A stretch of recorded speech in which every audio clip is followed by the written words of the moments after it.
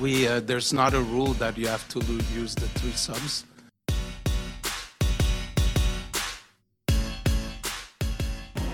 You don't find us competitive.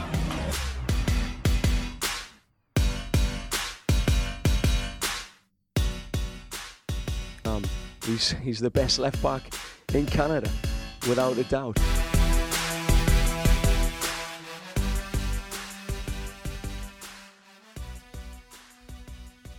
Alrighty, hello everybody. Welcome back to the third sub, episode 15, and we are back. Hopefully when everyone is listening, we sound a little clearer, a little crisper. There's been some third sub, I guess, budgetary increases. We got some new equipment, some new toys to play around with, and they do sound nice and crispy. So even though he's a bit farther away as usual, he feels a little closer. I'm here with my co-host Samuel Rowe, and I'm Alexander Gange-Ruzik. What's new in your land this week? Well, yeah, just like you said, the first thing I was going to bring up was, just like a lot of people right now, we've received a little bit of a stimulus package in the form of some audio upgrades. So hopefully, for those listening, and it turns out well, and you enjoy that. And yeah, man, Bundesliga's back. K-League's second week. We got to watch some of that. We're seeing more training going on in Europe. We've got some CPL news to discuss. A little bit of MLS as well, although it's been a little quieter on that front. So tons of exciting topics. And this is kind of, I think, an open-ended one. I don't really know. There's lots of good starting points, but where the conversation goes, we'll just have to see. But yeah, it's a pleasure to be back. Recording a little bit earlier than normal, which I'm actually kind of enjoying. And yeah, it's good to be here. Yeah, well, it's a fresh start. I guess one part of this, I can't call it a lockdown. I think it's like by reflex, all these like English people on Twitter and YouTube, you see lockdown, and it's like, no, we're not in lockdown. Like, we've been pretty chill here, but this self-isolation, I guess we call it, you don't exactly wake up early all the time. So it's nice to get up, smell the bacon, like they say, or, smell the celery if you're vegetarian, because I don't want to make any assumptions, but it's nice today. Probably gonna go biking. Nice day. Who knows? Maybe this podcast will come out today, which would be a rarity. Usually it comes out a day or two after, but it's a nice day, and it was a nice weekend. I mean, it was raining all weekend, which was perfect because I cozied up, got the live TV working for the first time in about 2 months, and I was watching some Bundesliga soccer. Yes, Bundesliga. The German first division was back, and it was back with a flourish, to be honest. There were some quality matchups on tap. Like, first weekend, you usually, you're kind of used to, okay, there's not exactly the most inspiring games, but there were some good games this week. I don't know, Sam, you said you caught a few. How did you, maybe before we go into games we watch, how did you just feel about the whole return of the Bundesliga as a whole? I think that it felt maybe more normal than I was expecting. I was expecting that, obviously we've had the K-League back and there's been some other little events going on, but the Bundesliga felt like the first real, okay, now sports restarting feels very serious. And, this is a league that I think we both kind of followed before. Like, I'm not going to make any, make any kind of illusions that I was a religious K-League follower before the whole coronavirus thing took hold. So to watch a league that I was already interested in and kind of have that back was really good. And I thought the quality of the football was really interesting because you saw in Dortmund and Schalke, I thought a variation of some very high quality finishing by Dortmund, but then also you saw some general rust from both teams, and it wasn't the clean and kind of, concise football that I'm used to seeing. And so it was cool to see that real dichotomy of very high level play, but also obviously guys that haven't played in over 2 months and just the effect that has. And we'll see how that develops going down the line here. Yeah, well, it's interesting to see how the teams fared, because obviously what's interesting that for the most part, all the title contenders won bar Leipzig, which is really surprising because Leipzig had really been so consistently they've been consistent for most of the year. So to see them lose was quite a lose or draw. I think, they lost. So that was quite a shock. But for the most part, the top teams won. So it was nothing unusual there. But even the top teams, they just didn't look themselves. And you could kind of see which teams had been training well. Obviously, some teams like Bayern Munich, it was interesting to see them how slow they were. They didn't seem like the usual Bayern Munich where it was just a machine. They never really got that famed rhythm. But at the same time, part of what makes Bayern Munich so good is that, they train a lot. They train so well. And the fact they've only had a week or 2 weeks of full team training, you could tell that for a smaller team, whereas their strategy is going to be more, we're going to boot the ball, we're going to play simpler.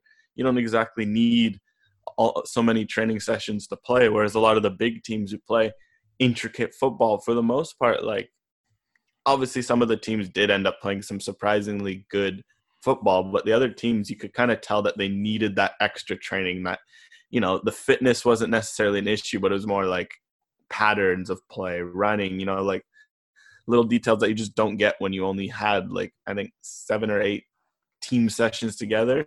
So I think that's only going to improve. Obviously, there's a few hurdles to overcome to make sure that the league continues, and hopefully everything stays on track. But that is definitely going to kind of be the storyline heading into the next few weeks. Who can kind of return to that pinnacle? Because no doubt, even though there's some commanding performance, no one is close to where they were at before the break. But I'm sure there will be some teams that will get there quite soon. And when we're talking about Bayern, pardon me, I just have to clear my throat there. Goodness. When we talk about the Bayern and Union Berlin matchup, I thought that was very interesting because it really felt like a trap game for Bayern. Like Union Berlin's one of the most physical and kind of, defensively disciplined teams in the Bundesliga, and they didn't give away anything. And as you kind of mentioned through training, like I would imagine that Union Berlin's strategy was fairly simple going into that match. And as you said, we didn't see Bayern flowing and attacking and, playing that free football that maybe we're used to expecting, but they still found a way to get it done. And that's what good teams do. And I think it's going to be really interesting over the next 3-4 weeks, especially as we move to some, bigger, more marquee matchups, as far as the title race is concerned, how teams evolve, because we've already seen, which teams have prepared and trained well, but we're also going to see, now that matches are back underway, how do teams adjust on the fly? And it's really it's a scenario we haven't been through before, because sure, you have a preseason and you have the first couple matches of the season, but rarely are you trying to get your wheels going this quickly. It's such a rapid progression. So I'm really interested to see how the matches and how the quality of the performances evolves over the next couple of weeks. What's unique about it is like the lack of preseason, because it's not like we've never seen bad, or not bad, I'm not going to say it's bad, but it's not like we've never seen rusty soccer. It's just we're kind of used to it being, preseason. It's been a long summer, new players, this and that, like a mix. Whereas now, what was so unique is it's the same players. There's not many teams are introducing new players. Obviously, some people were really lucky. Like, for example, one player like on Schalke, Salif Sané, Senegalese international, quality defender. He'd been out since November with the knee injury, and he made his return. He would have missed the rest of the season, but he was able to make his return and play. So obviously some teams got a boost in that, but for the most part, it wasn't like after the summer break where it's a bunch of new signings trying to get together. It's just kind of a mishmash. Teams had to go with their strongest lineups, because as you see, when a team like Leipzig loses, their first week loss might end up being the difference between them, winning a title or making the Champions League versus, missing out, which is that's high stakes for this circumstances. 8 weeks away and you jump straight back into the fire. That is, that's unique. And I think that makes for an interesting combo, because in preseason, what can happen is that you can really see teams feeling out the rust, and it really leads to some, that's why people aren't exactly enamored when preseason comes around. It takes a true diehard to watch it, because it's a mix of rust and just players. Okay, I'm not going to be lunging into tackles right away. I'm not going to be doing this. I'm going to take it easy. Whereas now it's like that's the difference between relegation, promotion, this or that. So players are flying into tackles. They're maybe pushing themselves further or harder than they would have after such a break. And I mean, in the sense that led to entertaining football. I'm not going to say it's the most, aesthetic football, especially not what we're used to from Germany. But for example, in that Berlin, Bayern game, Bayern's fighting for a title, Berlin's fighting to stay alive. There was some, at one point, like I saw some cold-blooded challenges from both teams. And I was like, okay, like this is like the Bundesliga is back, soccer is back. It's not like preseason where you just don't see that. And that's what's unique, how they have to go back into the fire. And I think it's only going to make the football go better. You hope players don't get injured, because playing that way after so long away, obviously they're fit. I'm not going to say they're not fit. They've been training, but just there's something different about strapping up, the boots and just playing a match, because even in training, you're not pushing yourself like you do in the match. And that's kind of going to be interesting to see how the players' bodies hold up, for example.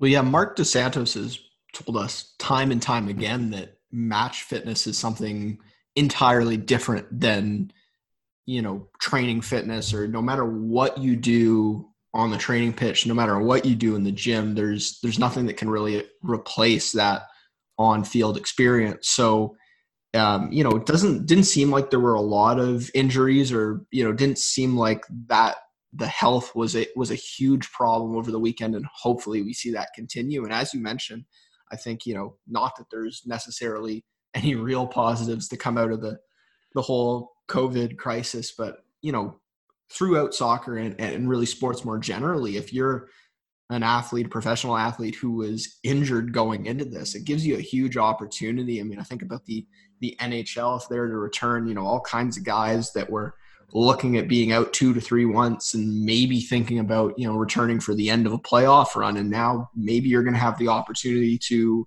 hop right back in. And it's the same in the Bundesliga. It's the same for, some MLS teams if you had a preseason injury, something like that. So there are some silver linings for some out there. And the one thing about the Bundesliga that I found interesting was, I don't know what you thought, Alex, about seeing the substitutes on the, and I'll use air quotes, even though this is a podcast, on the bench, sitting up in the stands 3 or 4 seats apart. That was a pretty interesting look, and I'm not sure I ever imagined seeing something like that. Yeah, well, what I'll give to the Bundesliga is they were really thorough in their return. And I mean,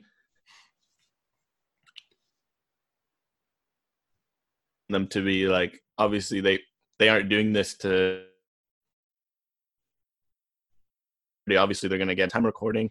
Maybe the numbers are out, but I haven't seen them, but I have to imagine like it's going to be insane all over the world. Everyone was watching, every country with the rights, I'm sure it's going to be through the roof. But they weren't doing this for popularity. They were doing this to keep teams afloat. And obviously this popularity is going to help that. But, they weren't doing this just because. So they want to protect the players. They want to protect the workers. And I saw a video on the Bundesliga Twitter. You can check that out on their English Twitter, German Twitter, French Twitter, whatever you speak. But there's a video showing all the precautions they took during this, during the pandemic to make it, everything safe. And it was so interesting to see, okay, they started with individual training. They started with group training. So you could have 3 or 4 guys, in your little bubble to train with, and then eventually get to full team training, test everyone so there's no negative tests. They had 3 buses instead of 1, so like players could have their own row to themselves in the bus to ensure, the social distancing.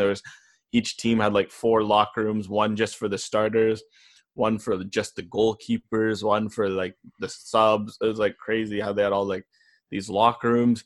Each player had to go into the stadium in different tunnels. Like warm up were staggered, so there weren't it wasn't like it wasn't starters plus subs warming up. They staggered the warm ups. There's no walkouts. They just came in and started kicking the ball. The referee dressed and came out during a different tunnel. Like there's all these precautions taken, and it's smart, and it's going to work. And it was just impressive to see how thorough it is. Even like, obviously there's a lot of essential staff that have to work during the games, be it commentators, ball people, there's lots of people, and they split up the pitch into 3 quadrants. There's the pitch where it's just obviously the players and the referee, and then there's the sideline, so the benches, but that's why they were spread out, because obviously usually in the game, the benches are just everyone's in there, so they had to split up the technical staff and then put the players on the side, and then there's the crowd, because obviously there's some people working during the game and the commentators, etc. And it was just very interesting to see how Bundesliga handled it. And I think if there's leagues, say, at least for us, like MLS, but even other leagues, like the English Premier League is thinking of coming back and the Portuguese League is coming back, that it gave them a great framework. And obviously we have to still see how the positive tests, if there are any, or, how the rate of infection reacts to this. But if things end up staying relatively calm, this could be a great template for other leagues to follow. Yeah, and I know we've talked about this before, how the Bundesliga is, really going to set the precedent. And I think having, the Germans, who are relatively famed for their, organization and discipline, they're setting a really good example. And it's kind of interesting, you see guys diving into tackles and they're right up against each other, and yet, you're practicing all these other things, but it's about limiting all the possibilities for transmission as much as possible. And obviously when you're playing football, there are certain chances that, that water particles or, whatever is going to be transmitted in between athletes, but you want to take all the additional chances for that to happen away if you can. And something like sitting apart on the bench is a great opportunity to do that. So then the second thing I wanted to kind of touch on about the Bundesliga this past week was, well, first of all, Eric Haaland is really, really good. I think we all knew that, but I was just, having not seen him in a while, incredibly impressed with the way he just sort of picked things right back up. But to continue on that point, there was a bit of I don't want to say a controversy, because I feel like it gives it a little bit too much credit, but his post-game remarks were a bit short right at the end, and I think some people took exception to that, but I'm not one of those people. But I'm interested, Alex, to hear your take on Haaland's play and his interview, and maybe his interviews in general, because there's been a bit of a Twitter movement calling up some of his moments from the past and kind of trying to spin a bit of a narrative there. Well, Erling Braut Haaland, he's first of all he's a specimen. I was introduced to him last year during the U20 World Cup. I think as many people were, at least, this is the first time I heard of this kid, and I was like, oh, he scored 11 or 9, maybe it was 9 or 10 goals against Honduras's U20 team. It was a lot of goals. He scored he won the Golden Boot basically just off that one game, which was, it was like, okay, this Norwegian kid, a bunch of Hondurans, whatever, you didn't think too much of it. And all of a sudden at Salzburg, he's potting goals. Okay, he scored against Napoli. Oh, he scored against Liverpool. Oh, he scored against Liverpool at Anfield. Okay, all of a sudden he was tied with Lewandowski in the Champions League goals. He had 30 goals. Oh, he went to Dortmund. He's going to do nothing at Dortmund. Oh, just kidding. He scored, 7 goals in about 80 minutes of play or something ridiculous like that. And it's just like, okay, this kid's for real. But he's a unique package. He's built like a small truck. Like, you see, what stands out is how wide his shoulders are. Usually when you're young, you're scrawny. You're kind of built like I don't even know what kind of description, like a lampshade, where he's built he's like a frame, and he's got these shoulders, and he's got the hulking target man attributes, but at the same time he runs like a sprinter. It's the classic, if we're going to go North American, he's built like a running back, but it's scary because he's got a touch. He's just, he's a special player, but at the same time, you look at him, you see a man, but you forget that he's not even 20 yet. He's about 2 months younger than me, for example, which is just insane to think he's done all this already. And for that, it was just interesting to see so many people criticize him for that interview. And it's just, it didn't make sense, because it was like, you looked at the interview, it's just classic right after the game. You're getting asked all sorts of questions, the classic, the stereotypes. Oh, how'd you feel? How'd you do this? It's like, yeah, obviously some people are media trained. You'll get, how'd you feel? And they'll do a 300-word answer. But if you really think about it after you play, how do you feel? I'd be like, good.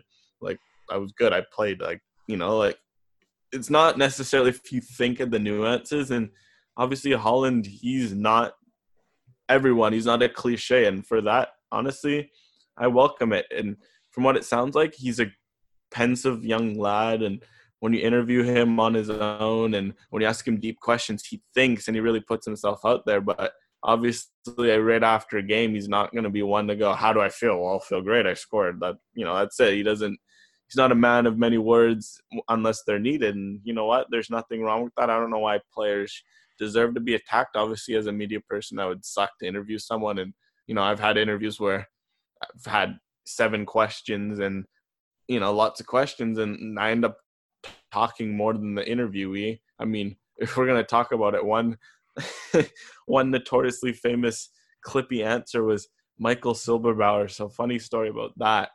Because I worked a lot during last summer, I wasn't able to go to any Pacific games. I really wanted to go. A couple of our BTS guys went, covered the game. You know, it was a great experience. I was sad that I didn't get to go to West Hills, but then I went out to Ontario to go to school, and Pacific happened to play Forge, and I was really excited. I applied to get the, you know, media credential. I got in. I was excited. First Pacific game live because I'd been covering the team via online, which is great and all, but I wanted to interview players. I wanted to, you know, see the team in person and just analyze them and see, you know, tactically, all that stuff. So I was really excited. I wrote down all these questions. I have all this stuff prepared. And then in the post-match conference, I went down and there was Michael Silberbauer and all the Forge local Hamilton media. I'd been talking to them. They obviously didn't care about Pacific. They were just kind of there to get their standard audio. So I basically got to have like an interview, and I was like, okay, first time asking the coach. I'm got all these questions to ask him.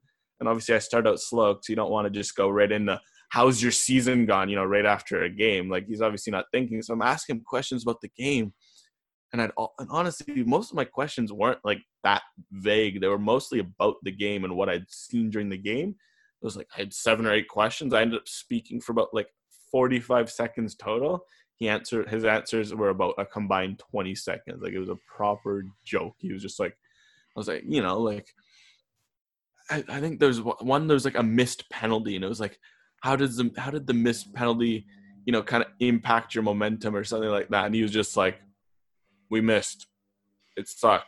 And I was like, all right. Like, like it was just really clipped, and it just really was disappointing because it was like, maybe some of my questions weren't the greatest. I mean, I'd have to look back and see, but some of them were, you know, they're pretty pensive. I don't have my notebook right in front of me, so I can't find them. Maybe for later in the show, I'll find it and I'll read out some of the questions and I'll let Sam be the judge if I was out of line or not. But it's just, yeah, some people aren't, you know, that was notorious. Like Silberbauer there was more just being, you know, he wasn't exactly the most talkative in there. That I could see someone getting a grift from that. But from Haaland, it was just the TV interviews. There's never really much you can take from it for all this to say. And I just think the criticism against him is kind of unwarranted. And I think, you know, he's a young lad. He's doing what he is. And sometimes we forget that.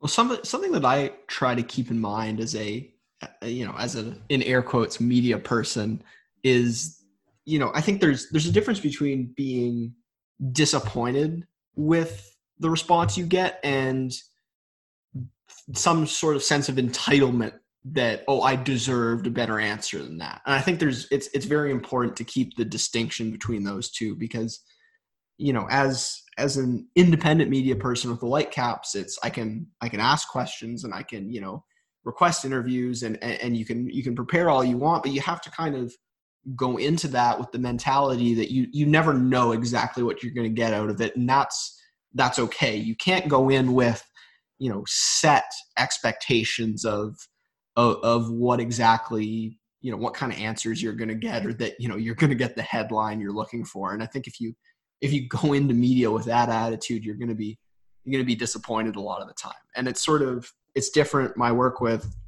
Simon Fraser University, you know, when you're sort of the internal media, then you can go to a coach or you can go to a player and be like, hey, we want to do a story. Like we really need you to come and do this with us. And it's a different relationship. But when you're that kind of independent third party media, you kind of have to take what you get to a certain extent. And I think, you know, if you believe in yourself as a journalist or as a writer, as a podcast or whatever it may be, then it's your job to do the best you can with what you get, and, you know, not necessarily complain about the answers people give you, but sort of just, you know, find a way to make it interesting. Where is the story? Where's the conversation? So yeah, I think with Haaland, like that's just a bit of his mannerism. And I think it's also a bit of a cultural thing.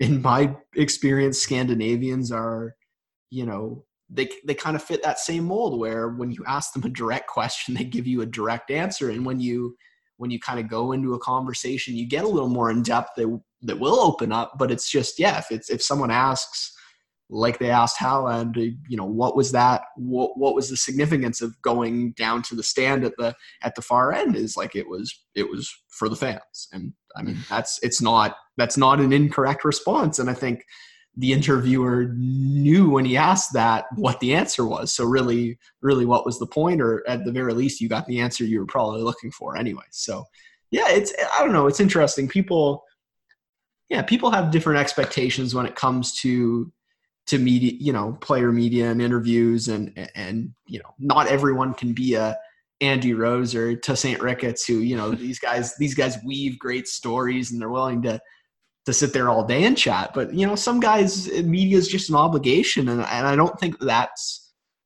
wrong. Some people, you know, some guys enjoy the media, some don't. And it's just something you have to work with. Yeah. Well, there's nothing wrong with, you know, going out there and fulfilling your obligations. You know, if anything, with the Silberbauer thing, for example, I mentioned, I was just more surprised.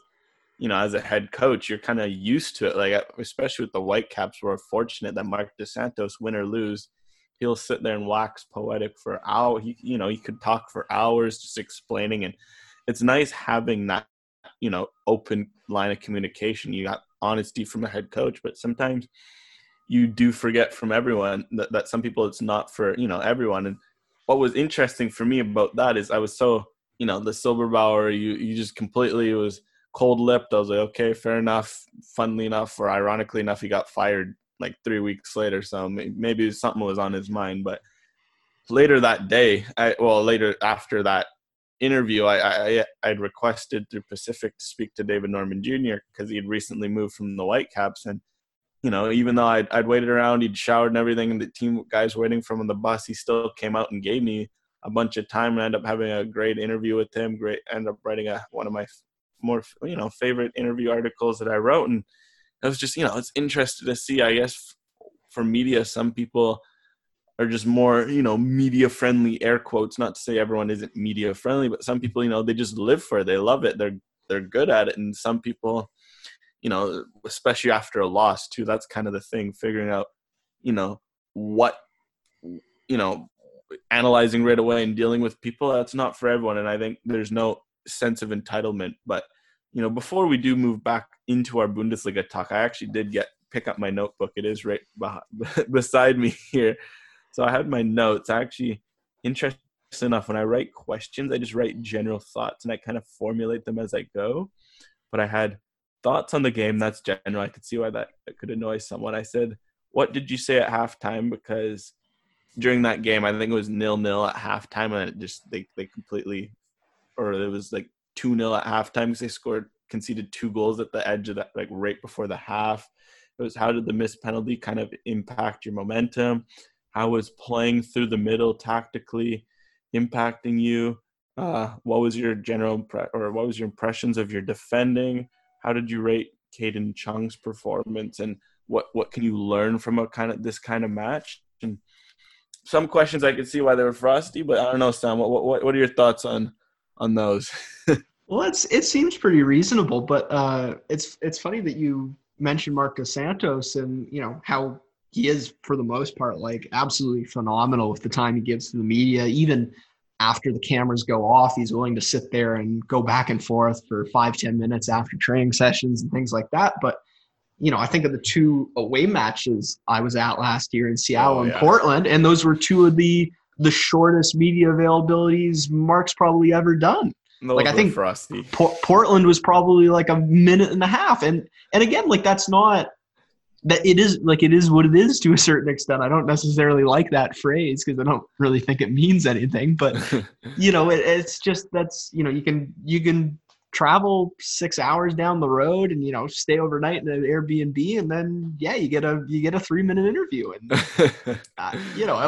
it was a great enjoyable experience, and getting to see that Theo Bair goal live. I'm really awesome. really glad I was there for that. But that's those are the lumps you get as a media member. Sometimes it just it gives and it takes away, and you never know what you're going to get. You could go into a day of training with no questions and end up with some fascinating answers, and then other days you think you've got all these great questions lined up and it doesn't work out. So this is a bit of a dive into an interesting topic. But I'm sure in future episodes, at least now that I have this notebook, like I'm sure there's lots of interview stories we can definitely for a future episode, because I've had some good interviews with some people, and some other ones it's been it's interesting to see what kind of players. But I guess not to go too off track. I mean, obviously in this podcast, nothing wrong with that. It's it's an open conversation about the game, but to kind of keep a theme from the Bundesliga, I watched 4 games. Sam watched 2, if I'm not mistaken. But from those games you watched, from highlights you saw, what was your general takeaway? What were some of the best games, best players? What were your thoughts on the celebrations? What were some of those takeaways that really, that you really stuck in your mind after this weekend's over from these Bundesliga games? Okay, well, I'll bring it up because I'm honestly surprised we haven't mentioned it yet. But Alphonso Davies just reminded again and again how much that guy belongs now at Bayern, and is really not only belongs in the team, but is an important squad member and a focal point at times. And I think that's kind of still something I'm wrapping my head around. But just the level of comfort I think you see on the pitch is pretty impressive. And even though it wasn't a great performance for Bayern, and probably, as their team play improves, I think he'll grow in his role and kind of, get back to the level we all know he's capable of. But I think just, seeing him back on the pitch, back playing for Bayern, and just kind of how, integral he is to the squad, that's a cool reminder. And then, I think just Dortmund, despite the fact that they didn't look 100% throughout the entire match, they had those moments of quality. And I think that maybe on the day they showed more quality than Bayern did. If we're looking at the top 2 title contenders, maybe Bayern has the depth and has maybe, the all-around performance to get it done. But some of the passes, some of the finishes from Dortmund were really, really impressive. And so, it's not a very creative answer because they're the top 2 teams in the league, but those were the 2 teams, and Davies obviously kind of skews that a little bit for a Canadian. But I think those were the 2 things that really stood out to me. Well, with Davies, you could tell he was rusty. I think his tackling was noticeably off, because what had made him so special at left back this year is that his left and right feet were just magnets for tackles. I think he was close to the Bundesliga leader in tackles, which is insane.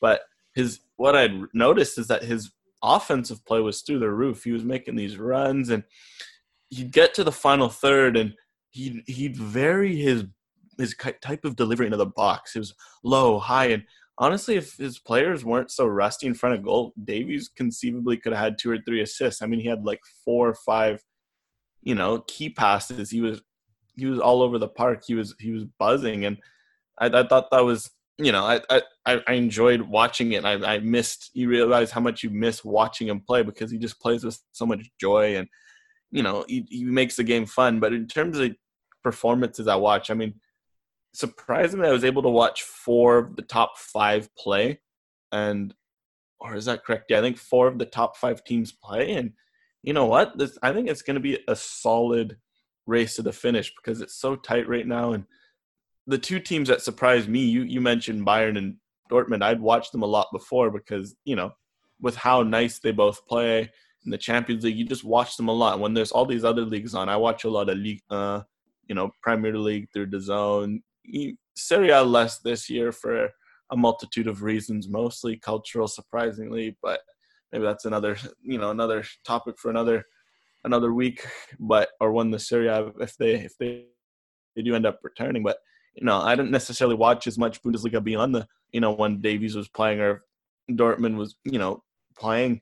So for me to watch some of these teams closer, I'd obviously seen them play before, but I'm not going to say like Borussia Mönchengladbach, which interestingly enough, I did those which team should you support? I got them twice.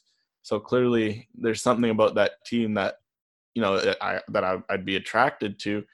Obviously, I've watched them play a handful of times maybe this year, but I can't say I followed them closely or, really seen them play. And to watch them play this weekend against Frankfurt, the way Mönchengladbach set up is, I just really like the way they play. For example, another team like that was Bayer Leverkusen. Obviously, I keep hearing about the Peter Bosz system. He used to be the former Dortmund coach before he got sacked, and he really turned Leverkusen around. They play incredibly nice football, and I was watching them on Monday, and I was like, why haven't I seen this team more this year? Why have I not watched them as much? And it kind of allowed me to see some other teams beyond just the big two, and I was really impressed. And I think for those listening, this will definitely be out before then. I think it's Saturday. If you got nothing to do, if it's on, watch Leverkusen versus Mönchengladbach. I think it's third versus fourth. That's going to be a huge game. Both are really unique teams. I think Mönchengladbach, watching them defending, they were for the most part solid, but just the way they attack, they have like 3 or 4 strikers on the pitch. Well, the two that I really, the ones I'm more familiar with because they, played in France is Marcus Thuram, formerly of Guingamp. So shout out to our guy Kevin there. We got to see him live last year. He's one of his favorite players. And then the other guy, Alassane Play, also a Frenchman. What's interesting, these guys are all strikers, and you're kind of used to saying why there's 3 or 4 strikers on the pitch, but there's so much movement in the front three. You look at Marcus Thuram, he'll turn up on the left wing, he'll turn up on the right wing, he'll turn up as a striker. He's built kind of like a Holland, but he's so fast like a winger. The way Mönchengladbach set up, they got so much fluidity in your front three, and you watch that and you think of Marc Dos Santos, he's spoken a lot of having that fluidity, and that's kind of something he's something he idolizes and he wants to see happen, and it made a lot of sense. And obviously, you worry, are they going to get confused? Are they going to pick up each other's spaces? But they're so smart. They really occupy these sorts of channels that, it just makes defending against them a nightmare. And I think Leverkusen's similar to them in a vein, but whereas Mönchengladbach's got a bunch of strikers, Leverkusen didn't have any. They had Kai Havertz, who's nominally, an attacking midfielder, but he's a 6 foot, he's 6'1". He's built like a striker. They put him at a false 9, and he was such an interesting player because obviously he's a well-known. He's only 20. He already has 30 Bundesliga goals. He's captaining Leverkusen. He's the next big prospect for German soccer. But what's so unique about him? He's got the skill set of an attacking midfielder, the body of a striker, and the speed of a winger. He's such a versatile player. And when I watched him, for example, and they didn't have any strikers, Leverkusen played fluid like Mönchengladbach, yet their fluidity was more in the midfield to attack. It was more the transition game. It wasn't whereas Mönchengladbach was we're going to get the ball to the final third and then we're going to start shape shifting, whereas Leverkusen's, okay, we're focusing more on that middle third build up and, having Havertz, for example, his heat map, he was just all over because he was just kind of drifting around, and that was a nightmare for defenders. Like, okay, he's going to be on our shoulder and he's big, but at the same time he's drifting. And I just think, for example, those are 2 teams I want to follow closely now because they're definitely, I think the way things are going, at least one of them is going to be in the Champions League next year, and the other one will definitely go to Europa League. I think those are 2 teams that, I'm excited to watch more of, and hopefully they can keep some of their young players because I think there's a good future ahead for both of them. It was good just to see more of them and see more teams like that than just what I'm used to watching. And as you said, we don't have to wait long to see those 2 again, and we get to see them matched up against each other. So that's Saturday morning at 6:30 a.m. Pacific time, Mönchengladbach taking on Leverkusen. And then we've also got 1 and 2 in the table on Tuesday, the 26th, Dortmund and Bayern at 9:30 a.m., also Pacific. So we got, the top 4 in the league playing each other over the next week here. And so that's very exciting. And yeah, for those that haven't checked out those two teams yet, it's a great opportunity to introduce yourself. Mm-hmm. So I think it's tough because, for example, I woke up at 6:30 for Borussia Dortmund versus Schalke as you did. It's not easy if you prefer to sleep in PVR, whatnot.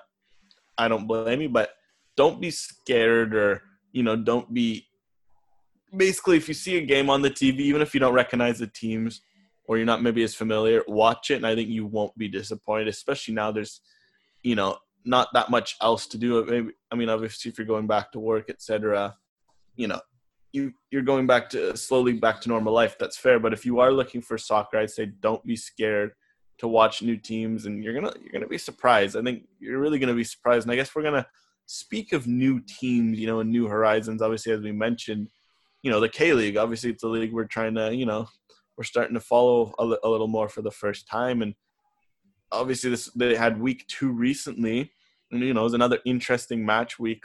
A lot of teams beating other teams that you weren't necessarily expecting. A lot of surprise, a lot of parity, and obviously I didn't watch as much with the Bundesliga back, but I did catch Suwon once again to see our guy Daniil Henry, and Sam actually caught a few games himself, and the K League as well continues to impress. I think in terms of 2 leagues back, they gave us a good selection, and I think, for example, in the Suwon game, Daniil Henry and his team, they went up 2-0 and they blew it and lost 3-2. And when in a league where those kinds of leads are going up in smoke, I think you can't accuse them of being short on entertainment. And I just think it was another good week of K League, and there's a lot of good games on tap this week. Yeah, and so to sort of break it down from my perspective, really, it's been Ulsan Hyundai has been the cream of the crop so far. That's the team that beat Suwon, Daniil Henry's team, this past week, and they're sitting with 7 goals for and only 2 against, and 2-0 at the top of the table. But then really everyone else, 2 through 12, even though some have wins, some have losses, no one has more than a plus or minus 3 goal differential. So all the matches have been tight, and we've seen a lot of results from week 1 to week 2 sort of not line up. So you think you maybe have the measure of a team and, know their quality after week 1. And then you see a result in week 2 that's a bit confusing. And so one of the matches I watched this past week was Gangwon FC against Sangju Sangmu. And Gangwon in week 1 beat FC Seoul 3-1 relatively handily. They look comfortable. They look pretty impressive. And then saw them in week 2. It was on Friday night, so late on Friday, play against Sangju Sangmu, and they just got beat up. And Gangwon kind of reminds me of Whitecaps teams in years gone by a little bit. I mean, I know it's an incredibly small sample size, but just this match in particular that I watched on the weekend, it was a strange one because so they lose 2-0, and in one sense the match could have very easily been 2-2. In another sense, it could have easily been 6 or 7-1 for Sangju. So it was sort of this, I don't know, it reminded me a lot of the Whitecaps in years gone by where, they have chances and they just can't quite finish them. And then they, have a critical defensive breakdown. And that I think it was, I can't remember if it was the first or the second goal, but Gangwon had a corner and they only had 1 defender back. And so Sangju hoofs it up the field and it's a 1-on-1 foot race, and Gangwon's defender falls down, and you've essentially got an attacker in the whole half of the pitch he's got to line up his shot on goal. And it was like the last time I've even seen that, I don't know, but it just seems like something, you've seen someone like Daniil Henry dive in, attacking off a corner and then, leave someone exposed at the back end. And it was just, it was highly entertaining to watch. And the Gangwon manager was really demonstrative on the sideline. You could just see him dying with every opportunity that went by. There was a wide open header in front of goal that was shanked, and he's just got his head in his hands. And it was really entertaining. Now, the only thing I will say is that other than that one free match per week that's available on YouTube, it's really challenging to find some of these matches in Canada. And I was using weird YouTube streams that, there'd be random noises going on in the background, and it was like 360p quality. And so I don't know. I'm really hoping that, I don't know what the realistic possibility is of, gaining access to more of these streams. And, I prefer to not have to use illegal means to do so. But I'm hoping that, maybe either there's a method I'm missing out on, or that somehow the broadcast rights kind of get picked up somewhere in Canada, because I've really been enjoying watching the K-League, and also following, our guy Daniil is fun to do too. So, Alex, what did you think of what you saw from Suwon or anyone else in the K-League this past week? It's what I like about the K-League. It reminds me a lot of MLS, but it doesn't have that same grindiness about it. And don't get me wrong, I love the grindiness of MLS. I love guys like Tommy Heineman, like we mentioned about a month or back. I love that, that American, spirit about MLS. But with Korea, South Korea, it's like MLS. It's the same. A lot of internationals are always forwards, and maybe defense isn't necessarily always valued. But I just like how technically gifted the Korean players are. And I think if you look at Canada, where Canada's maybe lacked internationally, maybe there's the typical North American thing where they tend to valorize big players, physical players over technical skills. And with South Korea, obviously, there's sorts of stereotypes like, oh, the South Koreans are, they're smaller, which we now know obviously that's just not true.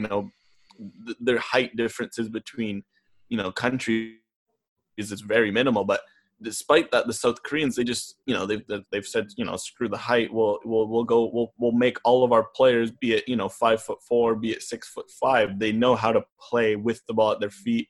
They know how to play. And you see that in someone like Hwang Inbom, who's, he comes to physical MLS. He's not necessarily built frame-wise, but he's got the skills to survive and to make himself shifty and adaptable. And I think if you're looking at, where the U.S. and Canadian young players have gone wrong, is obviously now with guys like Jonathan David, Alphonso Davies, lots of these young guys, they are technically gifted, but especially in the past, there was this tendency to,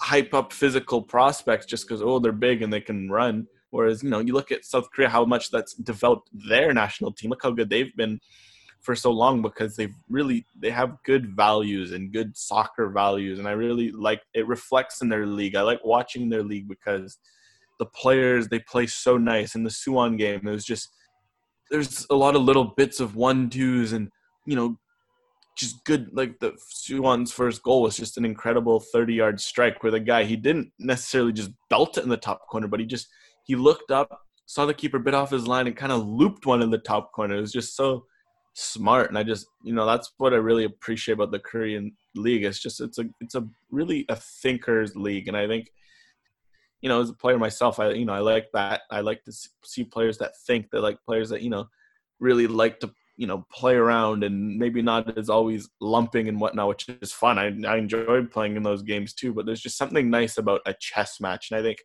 South Korea, they really mastered that. And I think that's kind of why their national team's so good, because surprisingly, despite, big imports like Heung-min Son, who, he's doing great for the Tottenham Hotspur, but, besides that, him and a couple other big players, most of their players are domestic based, yet they still do good internationally. So clearly there's some sort of value in that. Hopefully a league like, say, the CPL, it develops into a really technical league versus a physical one. I think I'm happy that teams like Forging Cavalry and Pacific all had those philosophies and they were playing nice soccer, because I think it makes a difference in a multitude of ways.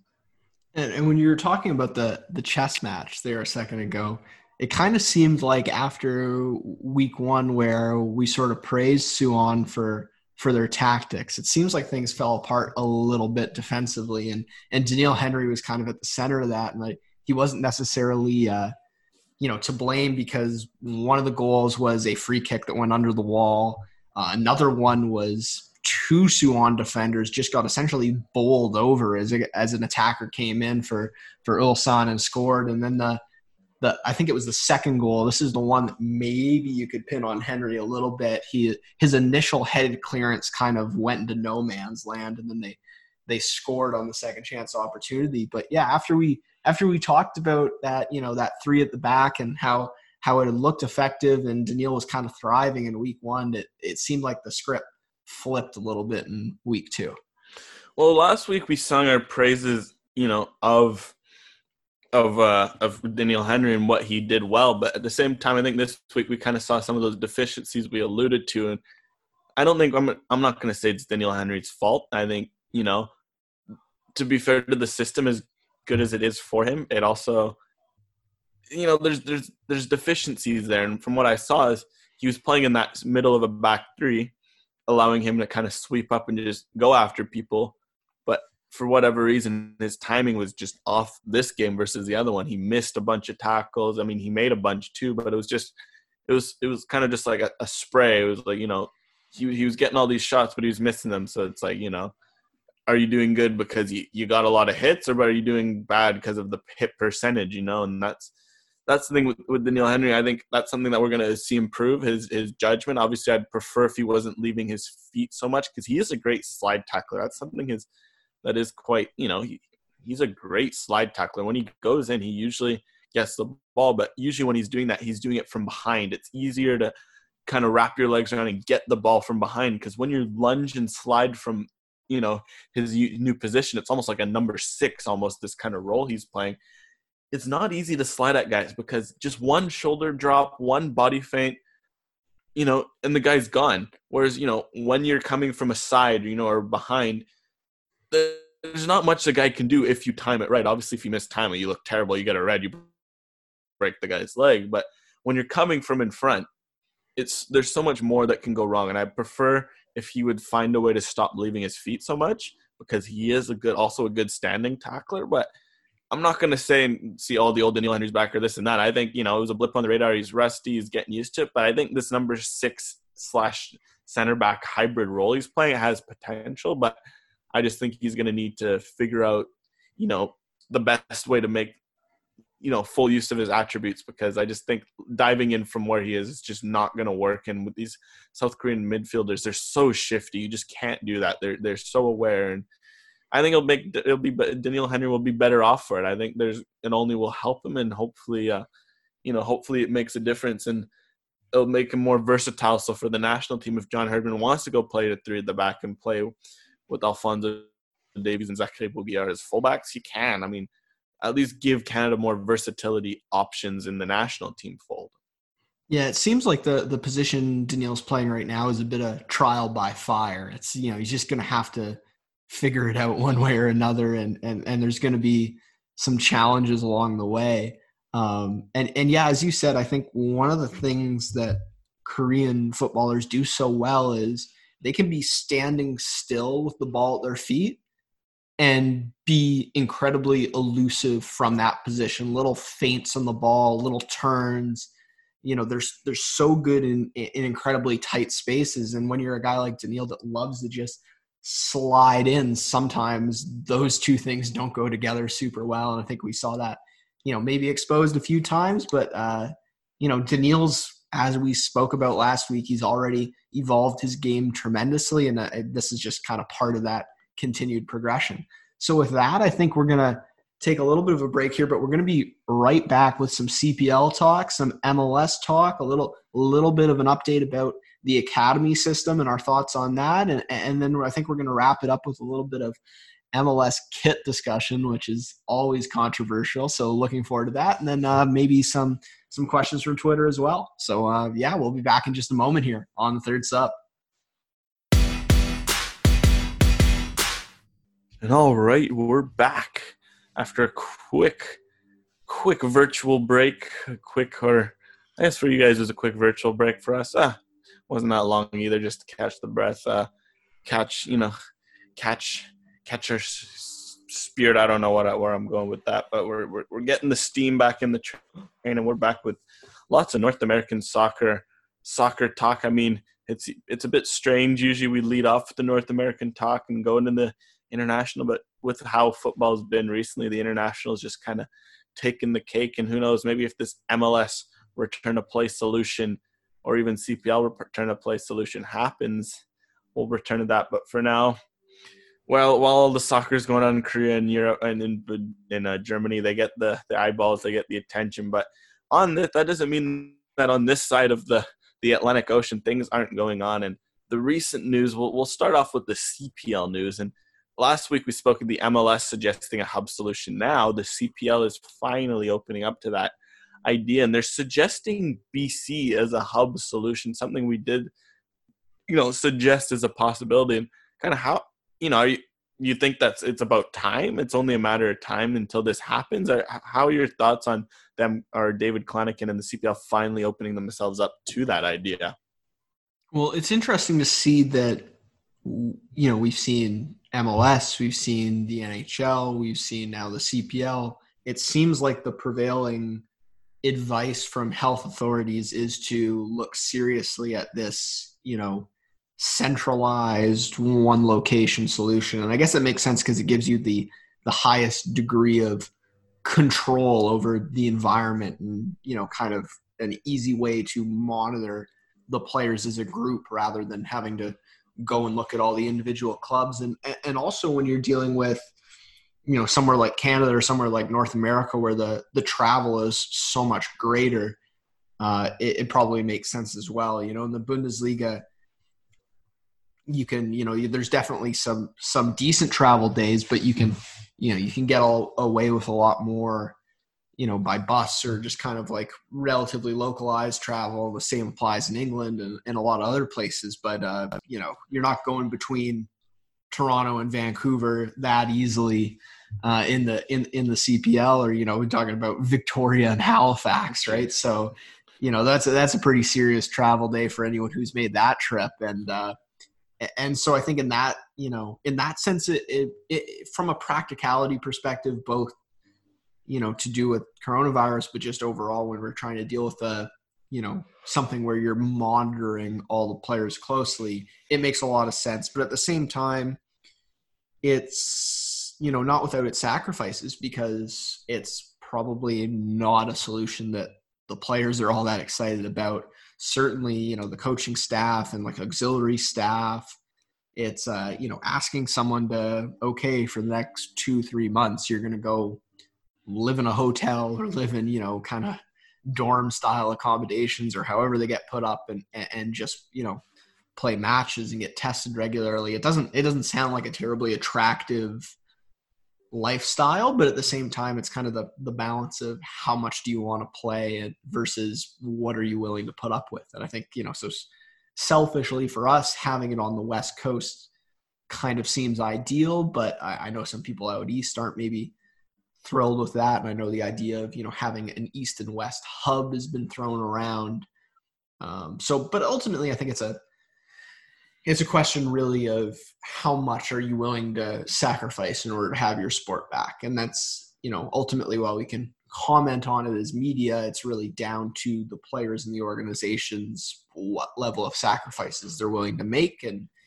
And I think, the one thing we can say about whether it's MLS, CPL, NHL, and any of these leagues that are thinking about returning, it does probably make things a lot easier from a broadcast perspective because, you're setting up gear and you have a team at one location, and that will kind of work for a multitude of teams and a multitude of games. And so I think from limiting the media and auxiliary staff that are kind of separate from the clubs, it makes a lot of sense. Just again, the question is, how much are players and teams willing to buy it?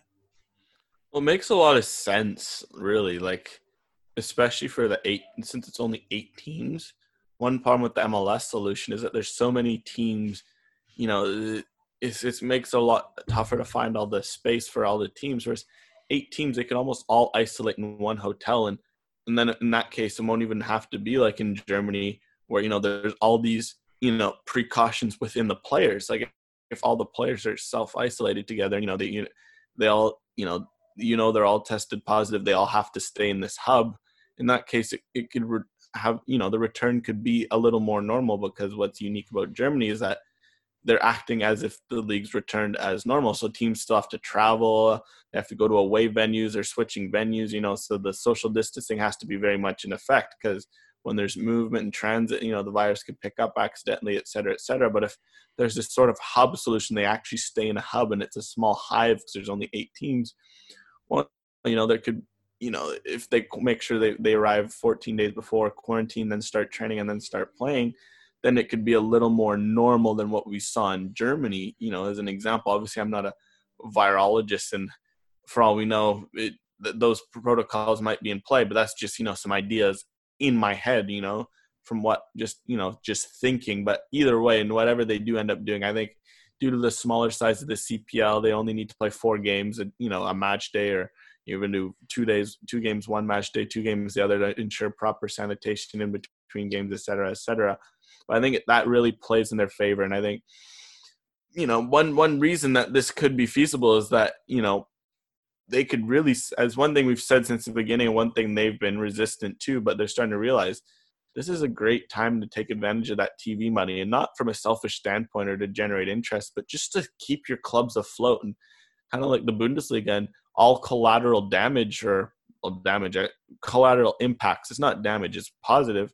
All the collateral publicity, et cetera, that you gain from this, you take it. You're not going to complain, and just take it. Get your club some games, some money. Just get their players in action. I think they'll benefit from it. And I think even though people are wondering, okay, One Soccer, like their subscriptions aren't that high, at least from what's leaked and et cetera. But surely a lot of soccer fans will shell out a 5 or a 10 or get a year plan, or even if it gets on TV, like their numbers have a chance to really take a positive impact here, and maybe those numbers will stay after COVID, all this is over, because people really fall in love with the league. So I think if you're the CPL, you're only an 8-team league. If you can find a hub solution that works to, not only to help your clubs stay afloat, but also generate interest, I say go for it. And I think BC, based on how things are going, could work. And maybe go to Victoria, a smaller city, or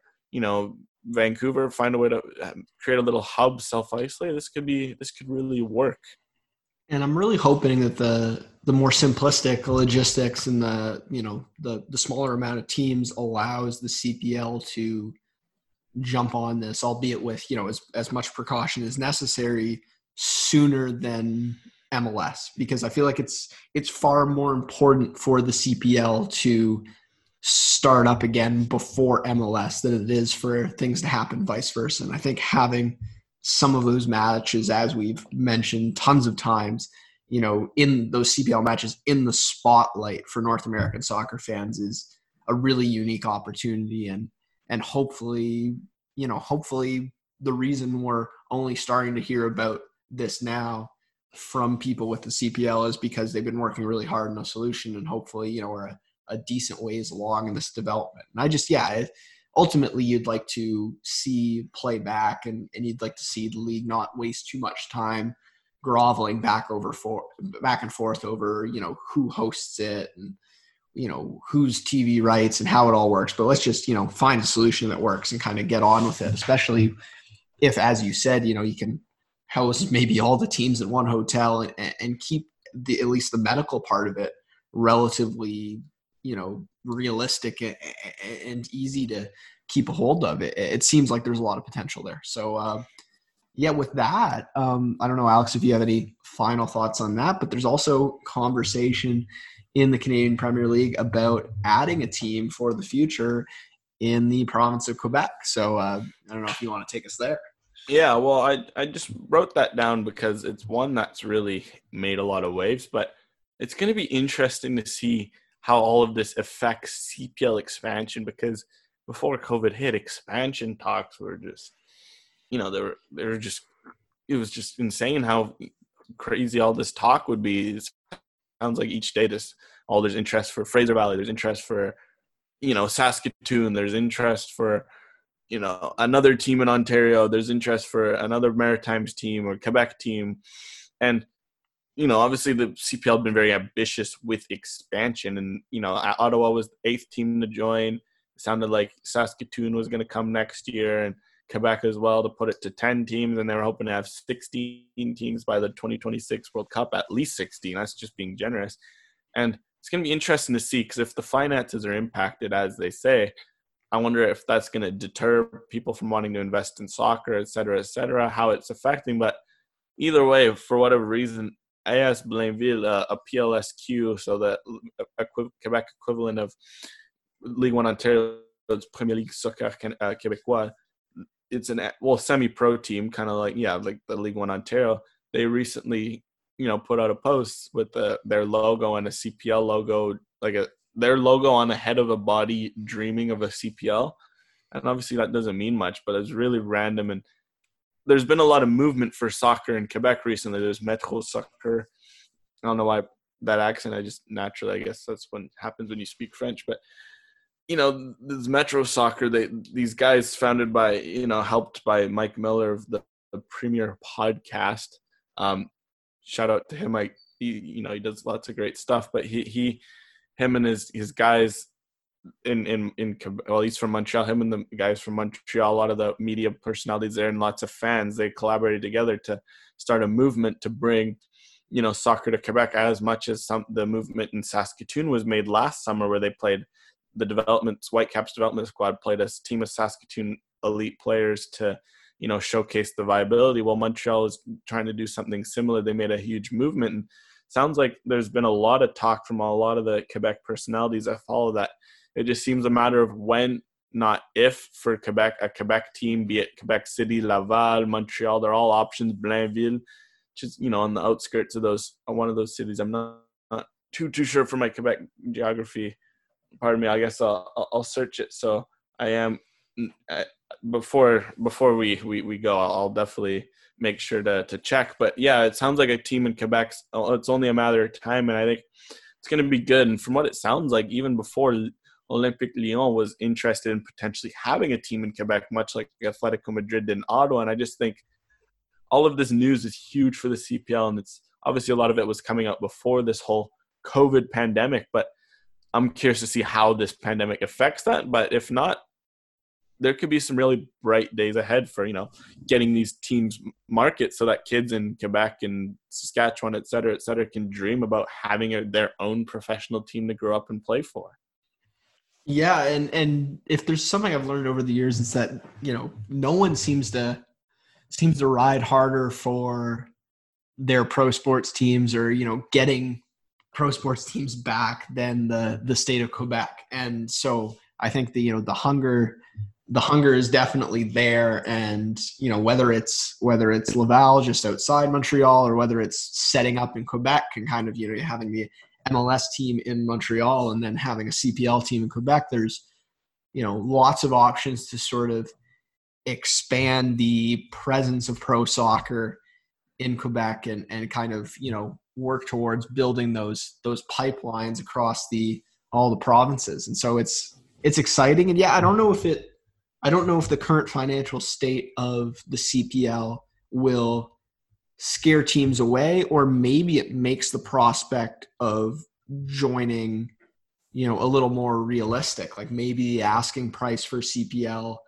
isn't quite as high, given the league could probably use an influx of cash. Like I'm interested to see how that works out, and whether it decentivizes or incentivizes teams thinking about joining, whether or not that's realistic, and how that might affect the timeline. Like, depending on how this season goes, are adding teams next year, 2 years, 3 years down the road, how are those timelines affected? I think it, obviously remains to be seen at this point, but yeah, it's promising times, I think, for the CPL, and like a lot of pro sports, it feels like things are now sort of on the upward trend, and that's exciting. Yeah, well, it's also going to be interesting to see foreign investment. We speak of, Atletico Madrid. Think of other teams, because this pandemic's affected teams all over the world, and big teams as well are taking financial hits. So who knows? Maybe we'll see a drop in, foreign investment.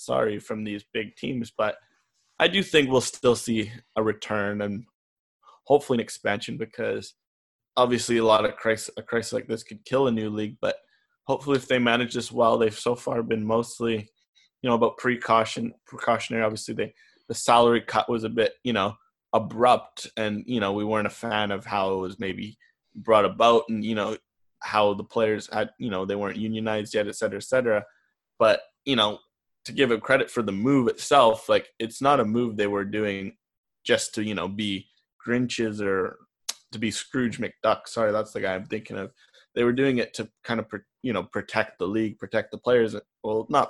Players try to protect the league for the players. Sorry, but, as long as there's this sorts of two-way dialogue so that the moves made by the league to protect the players actually do protect the players, I think if they can manage this crisis, they'll be all right. And I think expansion will continue as normal. And I think it's excited to imagine. I think it's going to be great to have this connected, CPL with all sorts of teams, in unique markets that we can all go to and enjoy the sport. And it's going to, make kids like a Thomas Hassel, who's from Saskatchewan, who had to go to the Whitecaps to get a shot. Well, imagine if he started playing for a pro team at 16 and made this huge rise. I think, or even someone like Alphonso Davies. Obviously FC Edmonton existed when he came up, but imagine him coming up through his local club. Like, it's going to create a lot of great Canadian soccer stories, man.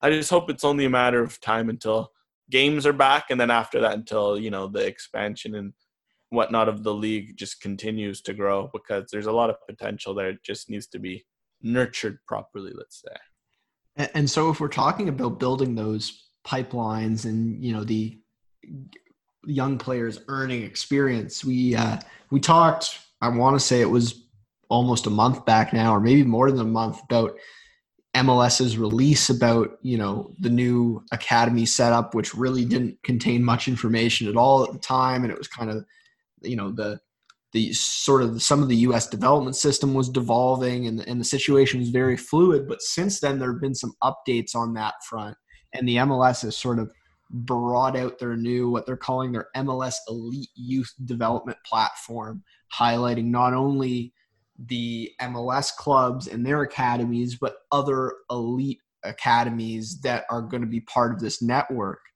And so this does seem like more of a concrete plan in terms of MLS's development sphere. But the one thing that we sort of noted pre-show was, when you look at the Pacific Northwest, you've got Vancouver, you've got Seattle, you've got Portland, but no other academy clubs or teams within any of those three regions. And when you look at the Midwest, it's the same. Really, all the additional elite academy clubs that were added were in the Northeast, in the Southeast, or in California, essentially. You got a few in New Mexico too, as well, I believe. Or is that? It's either Arizona or New Mexico. But yeah, ultimately, this seems like a good step. And it does seem like MLS is trying to sort of revitalize their youth development system. But I think still, for those three Pacific Northwest clubs, this isn't necessarily, an immediate solution to the problem they've been having. Yeah, well, it's, my my issue with the academies will always, be the pay-to-play structure, how it doesn't necessarily benefit, minorities or people of, who aren't necessarily financially wealthy. And, I'll always have an issue with that, and how, all these players drafted out of college, you see them, the white-collared rich kids, and, et cetera, et cetera. I mean, it's certainly not a meritocracy. Yeah, certainly, especially compared to other places in the world where you can see these rises where your money doesn't mean anything. You can just play, and, like in Brazil or even in England and other places, you see that. I mean, even England, they really had it.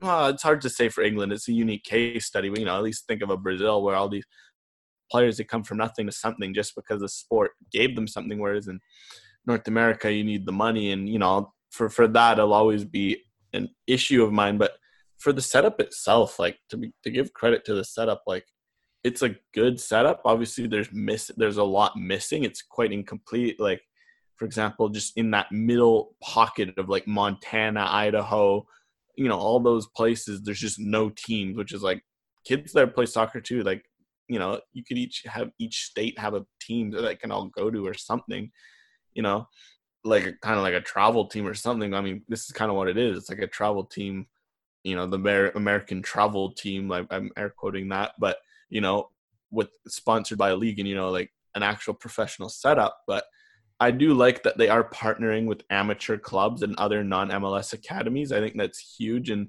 that's good for some people in, you know, places where there aren't an MLS team and they have that opportunity to, you know, get noticed and play against MLS competition in cups. Obviously, from what we read, it's going to be mostly MLS versus MLS and league play, but in cups and some other intra-league play, there's going to be a mix, which is huge for a kid from, say, like, I can't think of a state off the top of my head that doesn't have an MLS team, but say Tennessee before they expanded to MLS, or like, you know, like a Kentucky. I don't know if they have an academy set up. I'd have to look, but you know, in one of those smaller states, this kid could be playing. He doesn't have an MLS team. He plays against, you know, Nashville's MLS team with Kentucky. This is completely fictional. I don't even know if Kentucky has a team, but he plays a blinder. Teams start to notice him. They start watching his games. All of a sudden, he has a path to, you know, maybe his path before would have been, okay, just hope I get noticed. I'll go to college, and if I'm lucky, I'll get drafted. Well, who knows? Maybe he can bypass a couple steps and get noticed. And another thing that MLS is doing is they're encouraging more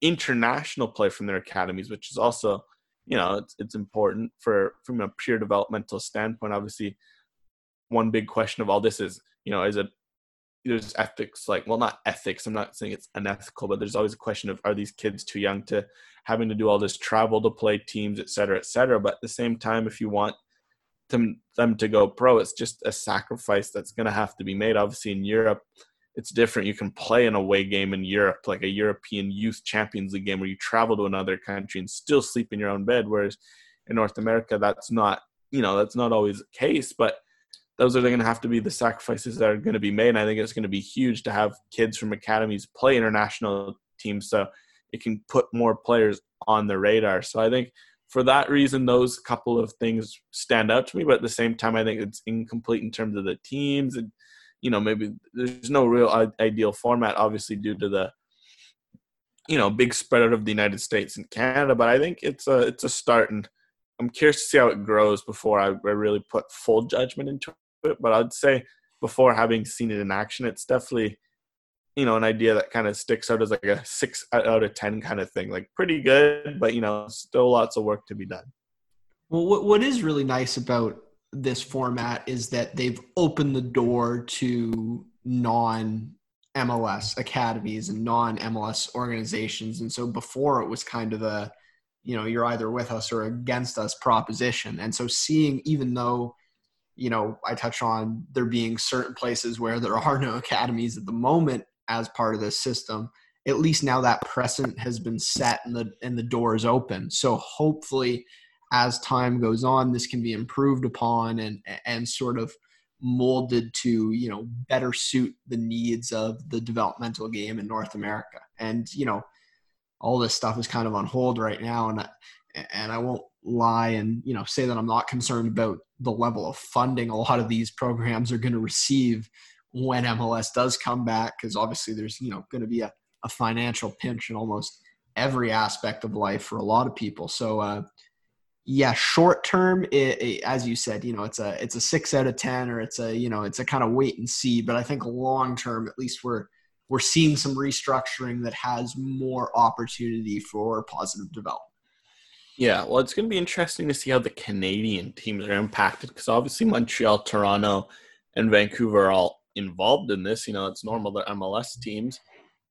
But, you know, if they're to move to a CPL, as you know, seems likelier and likelier, especially with all this expansion on both sides of the border, you know, how is this going to affect? Are they going to keep their academy set up? So, oh, screw it, just keep it in the MLS setup? Because the CPL and academies has been an interesting relationship, because, you know, the CPL's kind of been, you know, less about, oh, let's have an academy set up ourselves. So, you know, it's going to be interesting to see how this ends up collaborating between Canada and US, and how it ends up impacting Canadian soccer, because, you know, as great as it is for, you know, US soccer, I've not really invested personally in how US's youth development's going. I could, you know, I'm not going to say I could care less. I'm interested. I like to see the sport grow in North America, but it's not exactly something I'm, you know, rooting for. Not saying that I'm rooting against, but it's not something, you know, it's kind of like one of those teams in a league where you're just like, okay, I hope they do well, but like I'm not sitting there watching other games. I'm following them along. I'd prefer Canadian soccer. I want to see Canadian soccer grow. So it's gonna be curious to see how that happens. But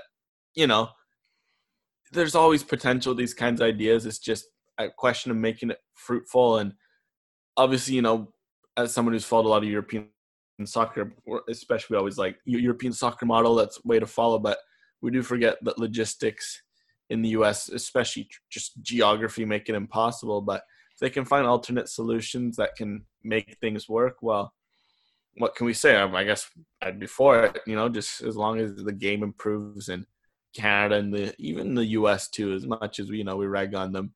At least both countries show the standard that one would expect of countries of their size in global soccer. And so from that, do we kind of want to move on to the MLS at large and the growing momentum that there seems to be behind this Orlando solution?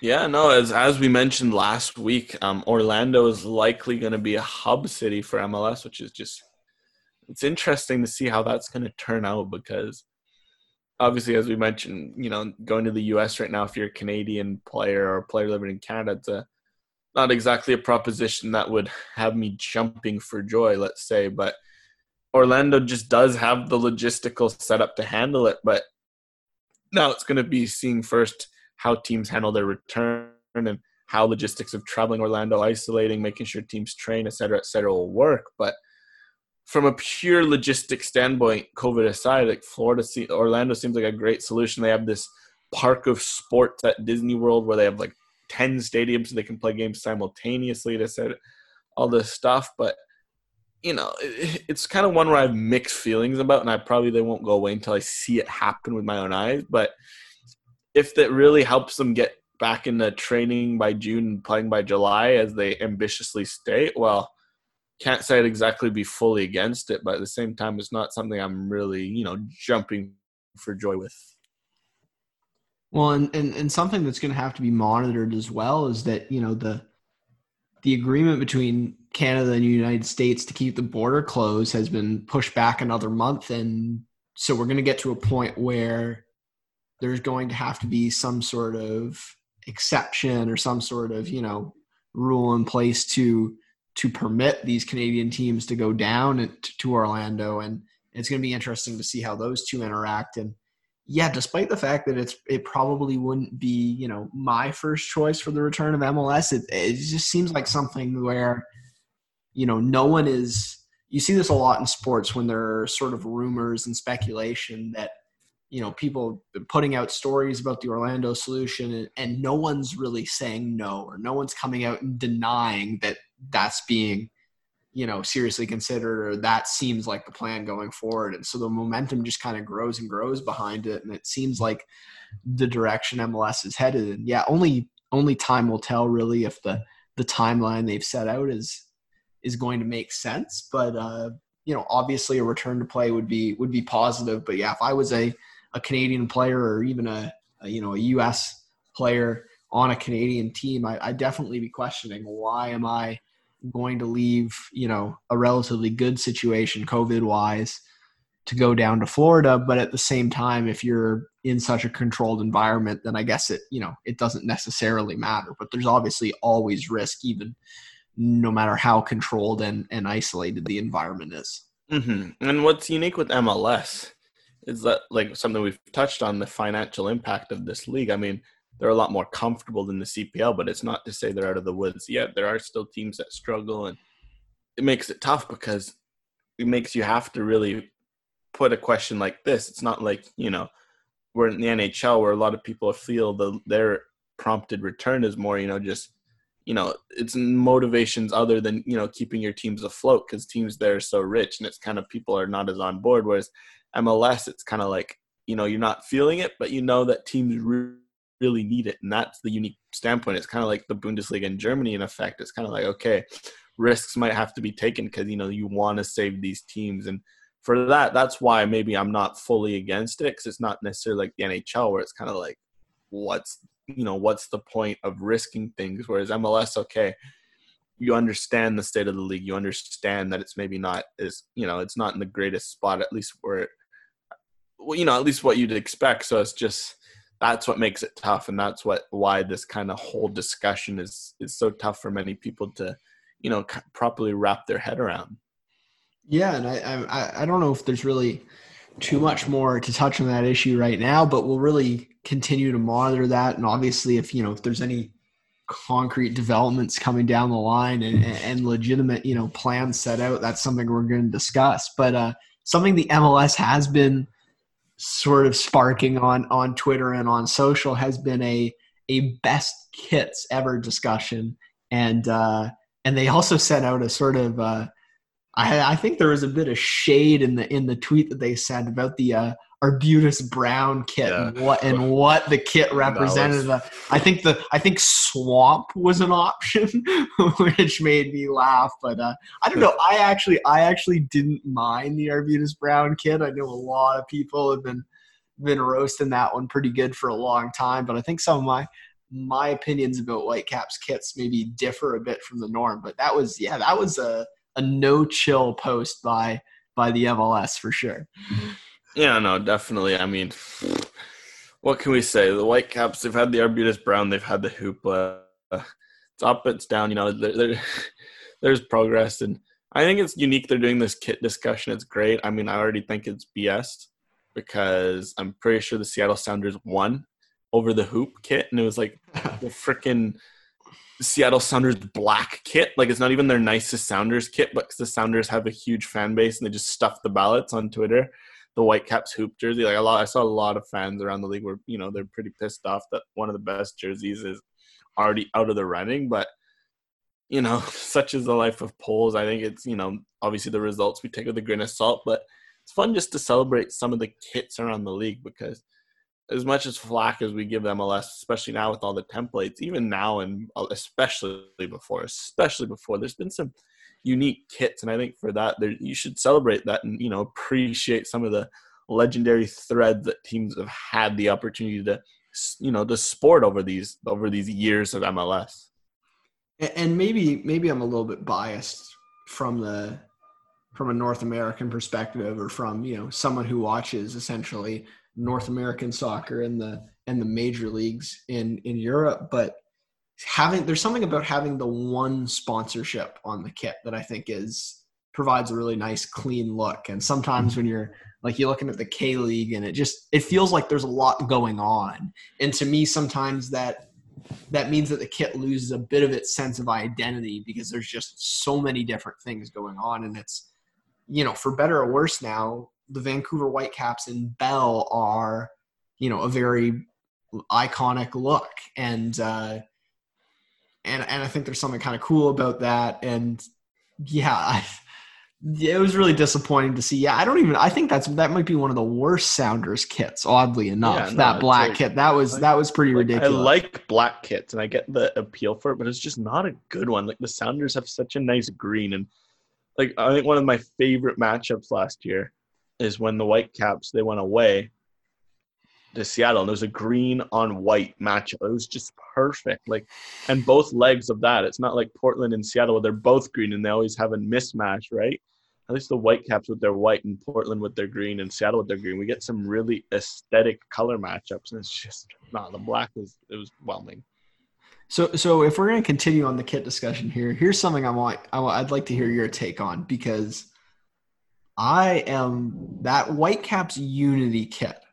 The gray that they had. Ooh. I know a lot of people, some people love that, some people hated that. And for me, that is one of the worst kits in Whitecaps history. Oh, I'm not a fan. I think not using any of the blues in the Whitecaps color scheme, and just the lack of general creativity, which I know comes down a bit to Adidas at some point, but to me, it just looked like a training top. It just looked uninspired, and it didn't. I was never excited to see that kit come out. So even there was a bit of a groan for me where I think it was the first preseason match this year, they were still using the gray, and it was like, oh, thank goodness I don't have to see this ever again. But I know some people really like it. So I don't know. It's a toughie because I really liked it when it came out. Because when it came out, it was really detailed and up close. I still think it's a great kit. So it's definitely one to wear because the details are actually really nice up close. It's just the first game I watched. It was against Montreal at home. I was like, oh, okay, this isn't actually so good. It's not a good TV kit. It's not from a distance, even as a supporter or definitely on TV, it doesn't. It's not. Yeah, good. I agree with you that up close, there's more there, but it's just ultimately, 80% of your viewing of the kit ends up being from afar, and that's the one thing you could say about the hoop kit is the numbers on the back. That's just little logistical detail. It has nothing to do really with the aesthetics and the appearance, but it's just from us in the press box, or if you're high up in the stands, seeing the numbers on the back of a kit can be a bit challenging. And it's funny how sometimes you don't think of those things, right? Yeah, well, it's like I love the red, and the red makes the kit work. It's just it's hard to see, and I think it was going to make a difference this year. The new MLS font they had is really cool, and I think it's made it easier to see that kind of stuff. But it's those little details, and actually I'm curious to hear this one because Unity, I feel like people had a general consensus that okay, it was good from up front, bad from afar. But the one I really saw people split over was the Reign jersey. What were your thoughts on the Reign jersey? Yeah, so we're putting together a little kind of best and worst in Whitecaps history roundtable at 86 Forever, and so one of the discussions we had was about kits, and I think it was 3 or 4 of our guys said that they despise the Reign kit, and I think that maybe the hate for the Reign kit comes more from there've been, in my opinion, a lot of pretty good white home kits that the Whitecaps have had. And a lot of that comes from, general simplicity, whether it's, just some stripes, or they had the sort of sea to sky fade that was pretty subtle, or, you just have some little color detailing, or you go retro like the hoop. And so I think the Reign kit was just kind of a, who asked for this? No one was saying, oh, we really want a kit that has a bunch of triangles on the jersey. It just seemed kind of out of left field, or something that was sort of, someone high up in Adidas said, hey, we want to try this on a kit.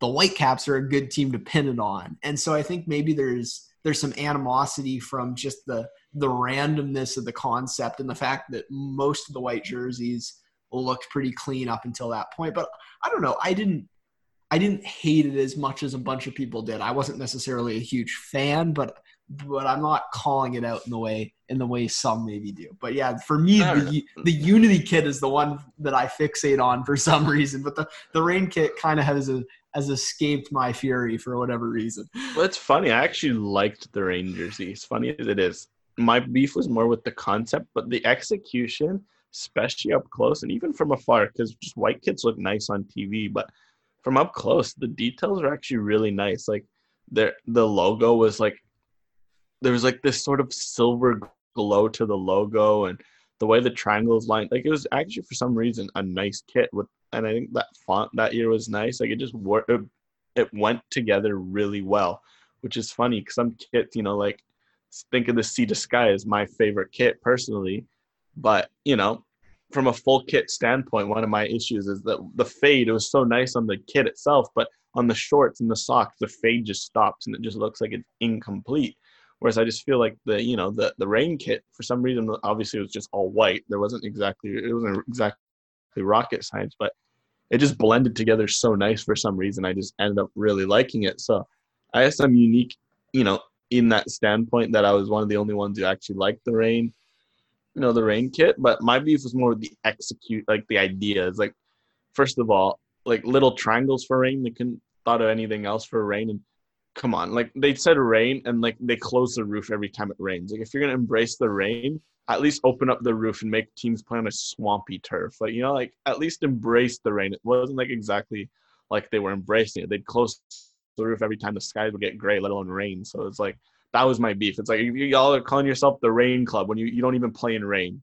Like, that was more my Yeah, issue with it. I think people had probably greater conceptual disagreements with the kit than they did with the actual execution there. Like, I think that was the biggest, just the way they kind of marketed and sold that, I think frustrated people maybe more than its visual appearance. Because as you said, you know, from farther away from that TV or, you know, broadcast perspective, it kind of blended in and it didn't really stand out. And then when you're up close, the details were actually quite nice. But yeah, I think people just sort of, you know, had some animosity to the concept there. And yeah, I would, regardless of what kit they're wearing, I would love to see the Whitecaps keep the roof open a little more often, because, you know, Absolutely. when you're playing a Houston or, you know, or an Orlando or someone like that, or even a California team, like, why not give yourself every advantage possible? I don't, you have that within your control, so I don't know why you wouldn't use it. Yeah, well, it's like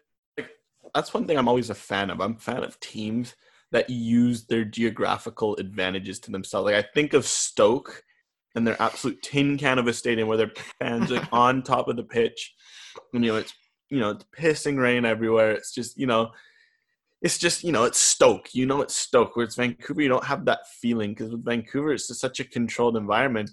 Obviously, they were really good, especially in the Robo days. They had a great home record all the time because, for whatever reason, that surface suited their playing style. But just imagine the Mark DeSantos high press, and it's just, it's raining everywhere, and teams are trying to pass, and they're slipping, and then just guys are all over them, swarming them. And I just feel like teams should use pitches to their advantage more, especially the teams with the soccer-specific stadium. Like, there's no excuse. Like, if I'm Miami and I know it's going to be hot all the time, like, I'm making that thing have the least amount of shade on the field so that players are just absolutely, like, getting scorched. Or if you're in a place like, even though like in Toronto, like, I love Toronto, they nailed it, for example, there.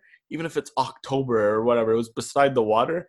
It blew me away when I went for the first time to there, even in September, to watch Cuba, or October USA. We stand at the pitch level to watch them train. It was freezing. It was mid-October, but because it was by the lake, and they somehow designed it so that the wind just shoots on and it makes it a nightmare to play on. Like, that's so smart. And even when it's not snowing, like, it feels like you're in Antarctica up there, especially if you're a Latin team, or a Texan team. Like, that makes a difference. And I just think with BC place, I love the stadium design. I just think it'd be nice if it had grass and if it was designed for soccer, because I want a soccer specific stadium. But it's a nice stadium. It's just, it feels too video gamey almost. It feels like surreal. Like, there just isn't that unique aspect. But there isn't those fields where the pitch is shaped weird, or the stands are shaped weird, or there's an advantage, or there's this weather, like it rains all the time. You imagine if it was just a sloggy, that's just kind of my issue with the thing. I'd like that advantage played off of more. And that was kind of the thing that was so funny with the rain kit. They're like, we embraced the rain, and then they opened the roof for that one game against Tigres that season, and it rained. And to be fair, they put up a good fight against the Mexican champions at the time. But besides that, it's like, as soon as it snowed or rained, they're like, nope, close, or even the clouds. And it's just kind of like, or even when it was cold, let alone the clouds, it'd be sunny, it'd be like 5 degrees, like, yeah, we're closing it. Like, okay, like, like, why? And we've seen a real movement in pro sports in North America over the last 10 years or so towards that sort of, new retro stadium. And I think baseball is the most obvious example where there's been a real movement there. But you'd hope that, if and when at some point down the line, the Whitecaps do get a soccer specific stadium, that they would embrace that kind of, new retro feel and have some unique elements. And maybe it's on the water, and it rains a lot, and you really embrace that mentality more, because I think a lot of fans right now are craving something with a little more character and something a little more unique, because as you said, BC Place does everything so well that it's almost like, we want to see some scars, we want to see some imperfections, and just kind of having this very kind of controlled, sanitized environment, while, from a ops perspective, makes things very easy. It kind of takes some of the excitement out of it sometimes. Yeah, no, I agree 100%. But I guess kind of to, keep on our kit topic, did you happen to see the new Canada soccer kit that leaked? I don't know if you did, but for those who didn't, on Twitter and online, Canada's soccer's new Nike kit finally leaked. I guess they were probably supposed to wear it during the March games, which didn't happen. But whenever they do return, the kit is released. And you know what? I think Nike, because we speak of Adidas and templates, Nike has an even bigger template issue because Nike's templates, they'll literally have teams with the same color scheme. Like the one that really made me laugh is, I think last year, I think Tottenham Spurs third kit was the same as Barcelona's training kit. Like colors, like even colors and design. Like design, okay, you know, each brand has its unique whatever. But the same colors, like that was so obscene. Like why two big teams? But Nike this year, they announced the removal of templates so teams can design templates, and now Canada's got a pretty nice kit for the most part. Obviously, I think it's missing some accent, it's missing some white, but for those who haven't seen it, I'll describe it to you. I mean, obviously you can look and pause this and look, but you know, there's maple leaves embedded in like a modern style into the fabric. It looks really nice, and I think it's good that, you know, Canada's with Nike. I was a bit disappointed at first. You know, obviously Umbro made great kits, but if Nike's actually going to remove these templates and allow teams to do stuff like this, I think it would be good for Canada soccer, you know, brand recognition. So I thought that was pretty cool from my perspective. Yeah, I like that Nike's gone kind of with they're still keeping the base primary colors, and just, you know, it's one of those kits that has a good simplistic look, and yet they're, you know, when you take a closer look, there are nice details. So the best way I can think of describing it is kind of like it's like a geometric leaf pattern that kind of underlines the red. And for those that have seen it, you'll know what I'm talking about. But I think it's the right mix of simplicity and detail. And yeah, maybe there could be like some white collar details or some white sleeve details, or just something to give it a little extra that maybe would have done it for me. But overall, it's a massive improvement over the, you know, copy paste kits we've seen for the last 5 or so years. And yeah, it's good to see Nike kind of moving away from that format they were using, because yeah, there were some pretty ridiculous and silly looks out there with teams looking like each other, and, you know, just essentially swapping badges. And for clubs worth so much, and for a company in Nike that, you know, is so massive, it doesn't really make much sense. Why would you be cutting corners in those areas? But yeah, overall, it's a good look for Canada, and hopefully one that we see them winning quite a few times, and one that really, you know, kind of represents the growing movement and quality in Canadian soccer. Yeah, and hopefully it pops on TV. Hopefully it sells a lot of kits, because all these Bayern fans want to get Alphonso Davies kits, and, you know, hopefully it does all well. Obviously, one thing I thought that came to mind when we were mentioning made for TV kits, must be interesting for kit designers to have to design a nice kit, but also a kit that looks good on TV. And that also is a unique challenge that people face. But I love kit talk. I could talk about kits all day, and I think it's good that Canada's got a nice one, and the Whitecaps got a nice one, so that when I watch them, I won't be, you know, I won't be gouging my eyes out looking at abominations on the field. But, you know, I guess to round off this episode, because we are towards the end here, I saw 2 questions that were on Twitter that I was curious to see your answer for. I'll go with the first one, then the other one's an MLS related one. But the first one is, if you could pick a city to forever live in, and you have to consider the soccer teams in the city, the culture of the city, the food, the climate, et cetera, you know, what would you pick as a place? Because I saw that, and that was an interesting question, because a lot of people I saw said Buenos Aires, which is a really good shout. I saw someone, you know, mention Paris, Amsterdam, even someone meant London, and which in terms of pure just number of soccer teams, that's also a great show. But where would you think of, you know, of setting up? So I went to Buenos Aires when I was really little, and I think that's an underrated shout, because Argentina is a beautiful country, and Buenos Aires is a beautiful city, and obviously great footballing tradition there as well. So, you know, a good shout for whoever suggested that. But I think mine, without, you know, obviously I could sit and think about this all day and probably come up with a bunch of different solutions, but I think I'm going to go with Munich, because the weather's pretty good. The proximity to a lot of places in Europe is great in that location. You've got you can't leave in this well theoretical scenario. You can't really leave the city. I'm not. No, you sure have how. You're like isolated to the city. Yeah, that's what they Okay, mean. Like you okay. can't. Okay, but regardless, I mean, I think Munich's a pretty good spot. It's beautiful architecture, beautiful nature, great food, great beer, terrific, not only culture, but also soccer culture. You've got a competitive team. You've got, I think a really positive sort of attitude towards football and development and everything. And so I have not been to Germany. I would really like to go, but I think that's if you're just looking for an all around good city, good climate, good culture, good football team, good footballing culture, it kind of ticks all those boxes. So that's just the first one that comes to mind for me. Mm-hmm. I think for me it would have to be Europe. As much as I like South America, I haven't been much. I've only been to, one country really in South America. I'd want to visit more. I just think Europe would probably be where I'd want to go. Obviously, I'd love to stay in North America too, but I think Europe would be the vibe for me, and France would obviously be a shout. I've been there a lot, but after thinking, the one I came up with off the top of my head is Milan. I think Milan would be really nice. North of Italy, nice, lots of culture, food through the roof, a lot of good soccer teams. They already have AC and Inter sharing a stadium. I'm pretty sure there's some other teams within Milan. I just think that could be the ideal one for me, and I think Milan would be my shout, would be my pick. But they're definitely a shout out to, I think, what was it? Turin was another shout in Italy. Naples and Barcelona were some other one, another one that came to mind. Yeah, I think there's a lot of locations in Western Europe that wouldn't disappoint you too much if you ended up there for sure.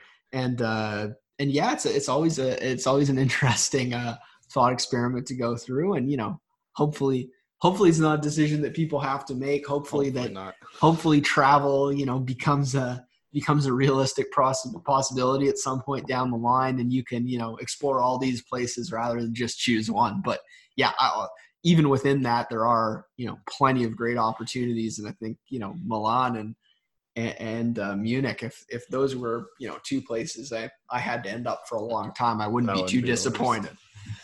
Well, the other question now that we mentioned is if any player in the world could join a normal MLS tomorrow, like imagine everything is normal, who would that player be? And that one's a toughie because it's like, do you go for Ronaldo or Messi, or do you go for this young hot prospect? Do you bring Davies back? Do you bring Pulisic home? Like, what do you pick? And I think that was a toughie. I think MLS Soccer put that one out. I'm curious to see what your answer for that one is. Okay, so I think my answer is not like this is throwing all practicality out the window. This is not from a longevity perspective, or this is not to bring in the top quality player in the world perspective. This is more from just I'd like to see this, and just like I think the shenanigans or like interesting storylines that would ensue would be really good. So my dream player would be to have Jamie Vardy come down.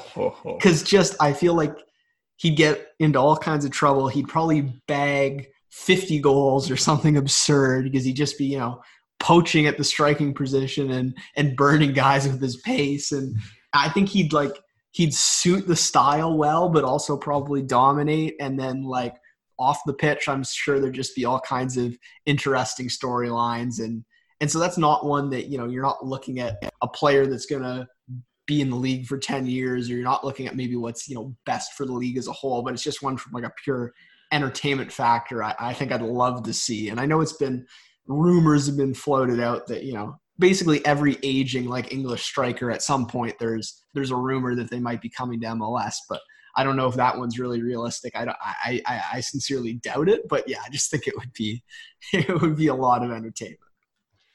I think that's a good shout. I mean, it's interesting because at first I'm like, well, yeah, Messi, Ronaldo. If not, I'm like, Holland or Davies or Sancho, any of the young guns. But I think the one that would fit MLS so well, personality, flair, just the whole package, I think would be Neymar.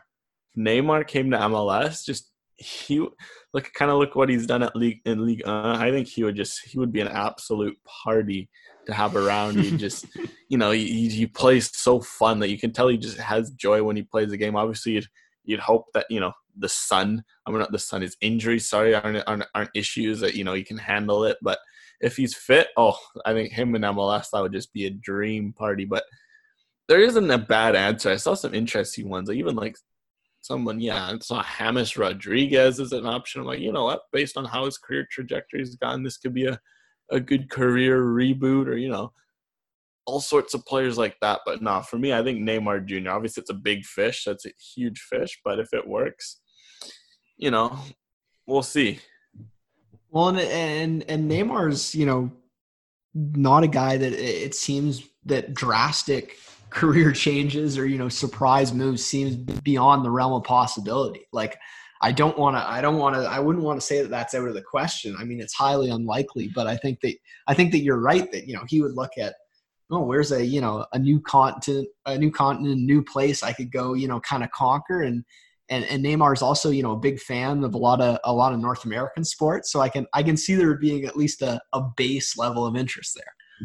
Yeah, no, I think it's a match, that he would be willing to make happen. And, that I'm sure MLS teams would be dying to make happen, but I think he definitely kind of personified, he just would fit North America. I think that's a move waiting to happen. I think kind of like him and Antoine Griezmann would be another player on my list, because I was, he just seems like both players tailor-made for America. They love American culture. They, they play with flair, with panache. I think that could be a potential max that teams would be jumping over themselves to make happen. All right. Well, I think that pretty much brings us to the end of this episode of the third sub. I don't know, Alex, if you have any final comments, but we'll just give a shout out. As always, you can find my written work on 86forever.com, or you can always @ me on Twitter at Samuel_rowboat. And I think on 86forever, either later today or tomorrow, we're going to have out that roundtable that I was talking about, just talking about some of the best and worst of the last 10 years in the Whitecaps MLS history. So stay tuned for that. And I'll hand it over to you, Alex. Yeah, no, you can find me on my recently refound Twitter at Alex Gonge Ruzik, and he's back. He's back at BTS Fan City, Twitter as well. Obviously btsfancity.com. Got some, I'm not saying I'm cooking up a lot, but I'm still cooking up some stuff. Got some ideas to get pen to paper, and obviously I'll be writing about games that are going on, et cetera, et cetera. So stay tuned for all that sorts of fun stuff. And I think we'll be back. This mic podcast setup seems to be pretty nice. So, it'll be nice to keep up with these podcasts. And who knows, maybe we'll have some more coming up, especially with more soccer returns. We'll have more to talk about, more to discuss. But it's good to be back. And it was a pleasure as always. Yeah, be well, be safe, everyone, and enjoy the football that's on, some of the matches we talked about, and we'll speak to everyone again soon. Have a good one.